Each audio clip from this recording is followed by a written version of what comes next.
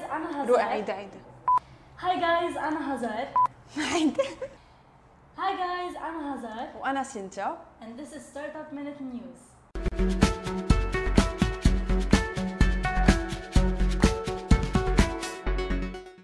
The She's Entrepreneur Event. هيدا ايفنت راح يصير هيدا السبت ب 9 مارش ببيروت ديجيتال ديستريكت. هيدا من اهم الايفنتس اللي عم يصيروا، وخاصة انه في workshops, inspirational speeches, discussion panels موجهين لكل the young Lebanese women كرمال يتشجعوا يفوتوا بثقة وجرأة أكثر على عالم البزنس. This is an inspiring initiative by مخزومي Foundation، ونحن رح نكون هونيك. صح، وحيكون في opening session حتفتتحها مدام ماي مخزومي بانسبيريشنال سبيتش، وكتير غيرها حيكونوا عم بيقولوا their stories and experiences بدومين البزنس والانتربرينورشيب. So don't miss it وبي early لتقدروا تلحقوا سبيتش مدام مخزومي. صار في recognition award by مارون شماس and the winners were announced. أول برايز كان لكوادرا اللي هو ستارت اب تكنولوجي ستارت اب، ربح $50,000 and it is mentored by مارون شماس خصيصا. Plus the second prize goes to رامي الغزيري an athlete عمره 15 سنة، he's a swimmer تحديدا، ربح $25,000 as an encouragement لhis sports achievement.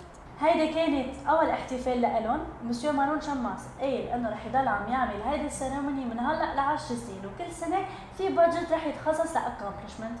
خي. And the management of this award has been granted to Beritech. تتذكري هزار توتال تشالنج ستارت ابر اوف ذا يير؟ اعلنوا الوينرز. اول واحد كان غسان صغيب، ربح بالكاتيجوري ترانسبورتيشن وبابلكيشن اسمها يلا باص بتشبه اوبر. ثاني واحد كان جورج بيتار بالانفايرمنت كاتيجوري مع ليف لاف ريسايكل. ثالث وينر هو شربل تراد بالسوشيال كاتيجوري on behalf of bot bridge outsource transfer. والرابحه للتوب فيميل انتربرينور اوورد هي ماريال خياط مع الكالتشرال كاتيجوري باسم كلنا. كل سنة ببرشلونة بيصير فيه The Mobile World Congress. هذا المؤتمر بيتضمن the latest technology وخصوصا التكنولوجي اللي بتصير بالموبايل اندستري. الحدث الأبرز اللي كان مفروض يكون بهذا الايفنت والمفروض يضج كان the 5G، بس الفولدبل فونز غطوا على هذا الحدث. الفولدبل فونز كانوا جالاكسي فولد and هواوي ميت اكس. صار في منهم بلبنان؟ it's brand new.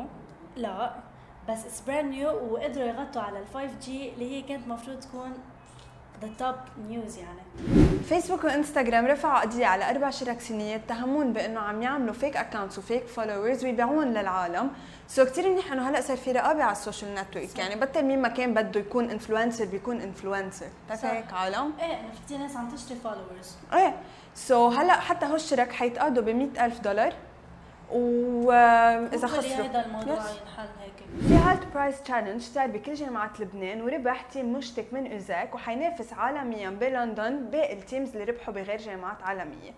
و the first winner حيربح $1 million. بدنا نقول مبروك لتيم اوزاك وان شاء الله بيربحوا the first prize اللي هو $1 million. and by the way مشتك is enrolled بباريتك accelerator program وتحديدا Agritech.